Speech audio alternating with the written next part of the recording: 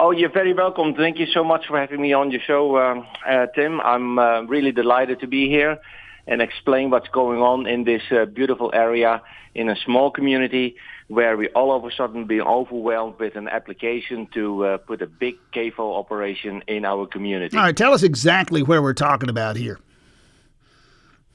Well, we're talking about an 178 tracks surrounded by residents, basically, and small farms, family farms.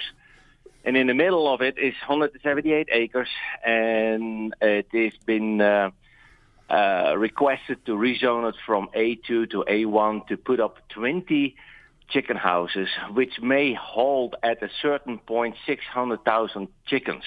Well, you can imagine that the chickens need to drink, and they drink about 2 million gallons of water. And consider this, that we are on the well, we have septic tanks. We don't have county water, we don't have fire hydrants, and that's going to be a major problem, water. And I'm not even talking about the health issues.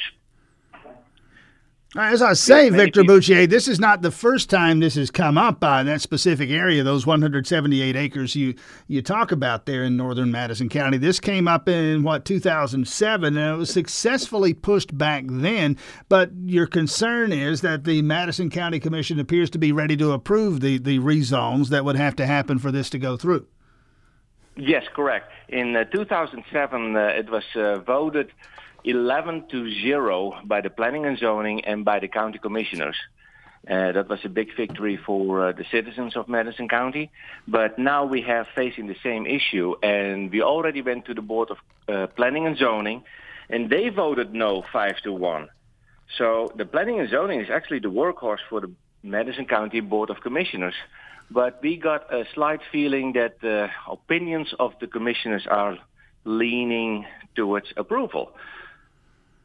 And the vote, as we say, from the commission's schedule for at least could come up. We think it will come up Monday of next week, the Madison County Government Complex there in Danielsville. Yeah, and it works the same way here most every place. A planning commission is at the end of the day, it's an advisory panel. It makes recommendations. You're saying the planning commission is actually, and by a pretty significant margin, 5-1, is recommending against this. What's the basis of that decision from the planning, or that recommendation from the planning commission?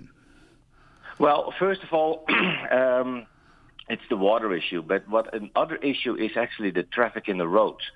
It's going to be on a county road, so we're not on about a DOT road. If you have over 1,000 trucks a year over county roads, that's not going to hold up. The roads are already actually in a disarray. Houses are very close built to the roads, but it's not the infrastructure for that kind of operation is not here. And Victor Bouchier with us, opposed to this plan as advanced by a developer, wants to put up, and I gather this is not a typical, even by poultry house standards, this would be somewhat large and somewhat unique in its own way. It's not your garden variety poultry plant, or you tell me, that's my understanding anyway. No, absolutely not. If you even Google CAFO poultry houses in the Midwest, you see huge operations. The houses are 50 by 600 feet. And imagine how many chickens are in there. All right, it's amazing. Let me play devil's advocate for a moment, and let me have the developers back for a moment. First of all, there's a demand for the product, obviously. People love chicken, and we ship it all over the world, as we say. It's a major component of the largest sector of the economy in our state. There are jobs associated with this. The thing's not going to build itself, and it's not going to operate itself. People are going to earn livelihoods working in a facility like this, working to build it, and then working it once it's up and operating. There are jobs to be had here. Similar conversations taking place all over the state with different economic development projects. So you're familiar with the argument here, and you're hearing, I'm sure, people are saying these are just a bunch of NIMBYs, not in my backyard. How do you answer all that? Well, I agree with that. It's important for the jobs. However, I was informed by one of the top poultry scientists of the United States that USDA poultry slaughterhouses are working at maximum capacity. So how can you actually add more chickens to the poultry slaughterhouses if you're all working on mass of maximum capacity? And secondly, and that's sad to say, but it may push out the small family chicken farmers around this area.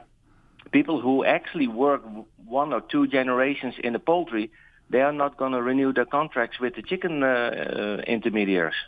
But now that you put the position, would you not? You put the Madison County Commission in the position of picking a winner and a loser. Is that what the Madison County Commission should be about? Okay, we're going to pick this guy over that guy, depending on the size of the operation. Is that what a commission is supposed to be doing? No, nobody's going to... Well, actually, let me put it this way. If the Board of Commissioners recommended a no vote, then the 178 acres will not lose any value.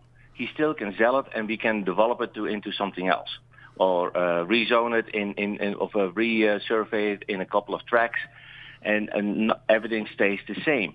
But if we have a poultry house, what's going to happen with the surrounding properties?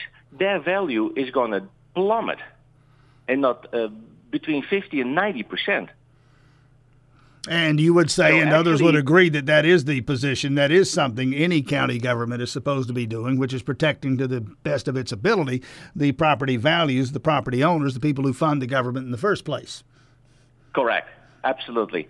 And we did a little bit of research, and there is a lot of tax money here involved in the number of tracts surrounding that property.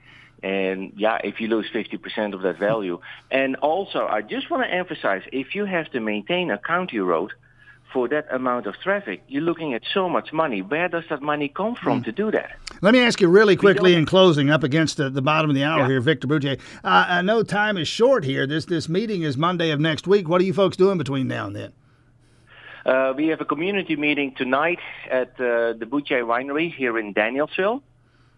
We start at 6 o'clock, and everybody is welcome to give their input. And then we have a smaller meeting with our committee to prepare us for the meeting on Monday, 6 o'clock. All right, Victor Bouthier, we'll follow this and wish you best of luck on this. Thanks for your time on this morning. Thank you so much, Tim.